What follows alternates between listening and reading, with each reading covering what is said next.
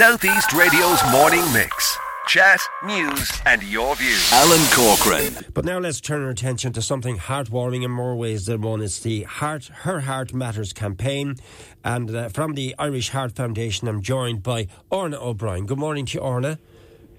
Good morning, Alan, and good morning to your listeners. Now, you are a dietitian with the Irish Heart Foundation, and you can tell us more about this campaign.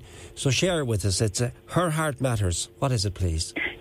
Yes, absolutely. So, well, I'd like to start by asking you and your listeners to have a think in your head about somebody who's having a heart attack or stroke, and ask yourself in your head, are they male or female?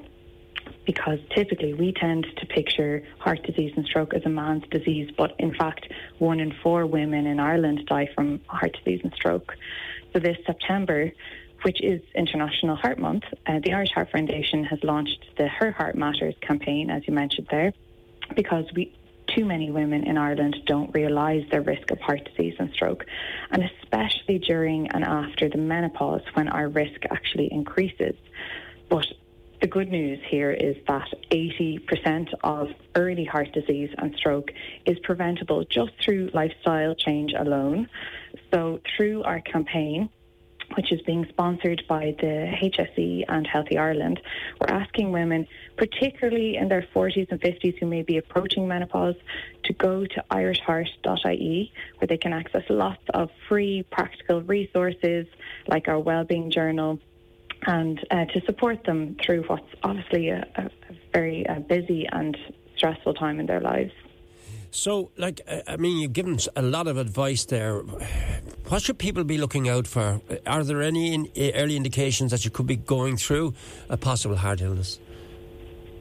So it's interesting that you bring that up, because often there are no signs when it comes to heart disease, like high blood pressure, high cholesterol.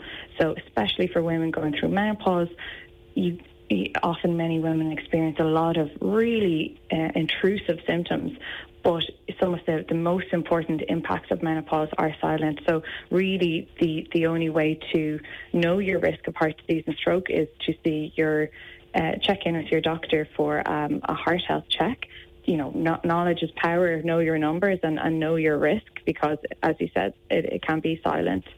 And I think lots of women are not aware of their risk of heart disease, stroke, because in Ireland and across the world, heart disease and stroke in women has been very under-researched, and as a result, it's been under-recognised, underdiagnosed, undertreated, and women just simply don't know the impact that menopause has on their risk of heart disease and stroke.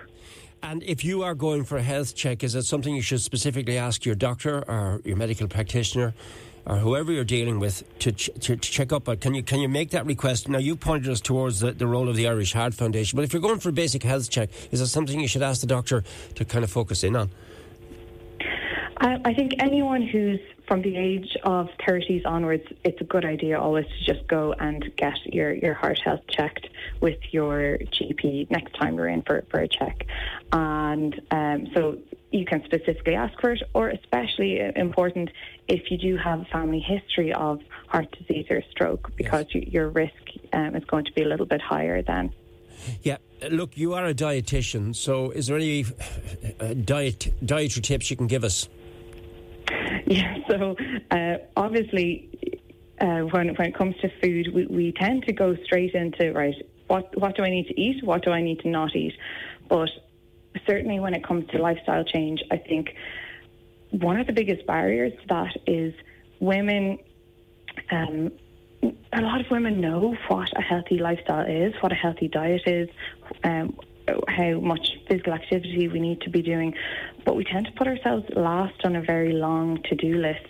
And certainly in your 40s and 50s, it can be an incredibly busy and stressful time in women's lives with, maybe elderly parents, young children, demanding careers, busy family life, all of that. So you're going to be short of time and energy, and then throw in some menopause symptoms on top of that. And it's no wonder that I think a third of women feel they don't have enough time to focus on their health every day.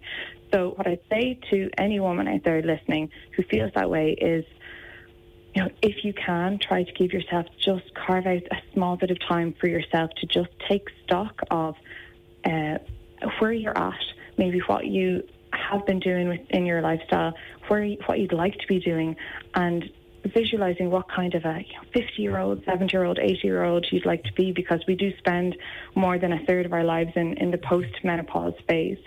So if you are thinking about making some changes to your lifestyle, the first thing I'd say is to go to irishheart.ie. Okay. We've developed this wellbeing journal, which not only helps you, so it just doesn't give you the advice on healthy eating and diet and all that. It helps you to get into the right mindset for making those changes, identifying your habits, where you could benefit most from focusing on, whether it's mental well-being, physical activity or food, because we're all different.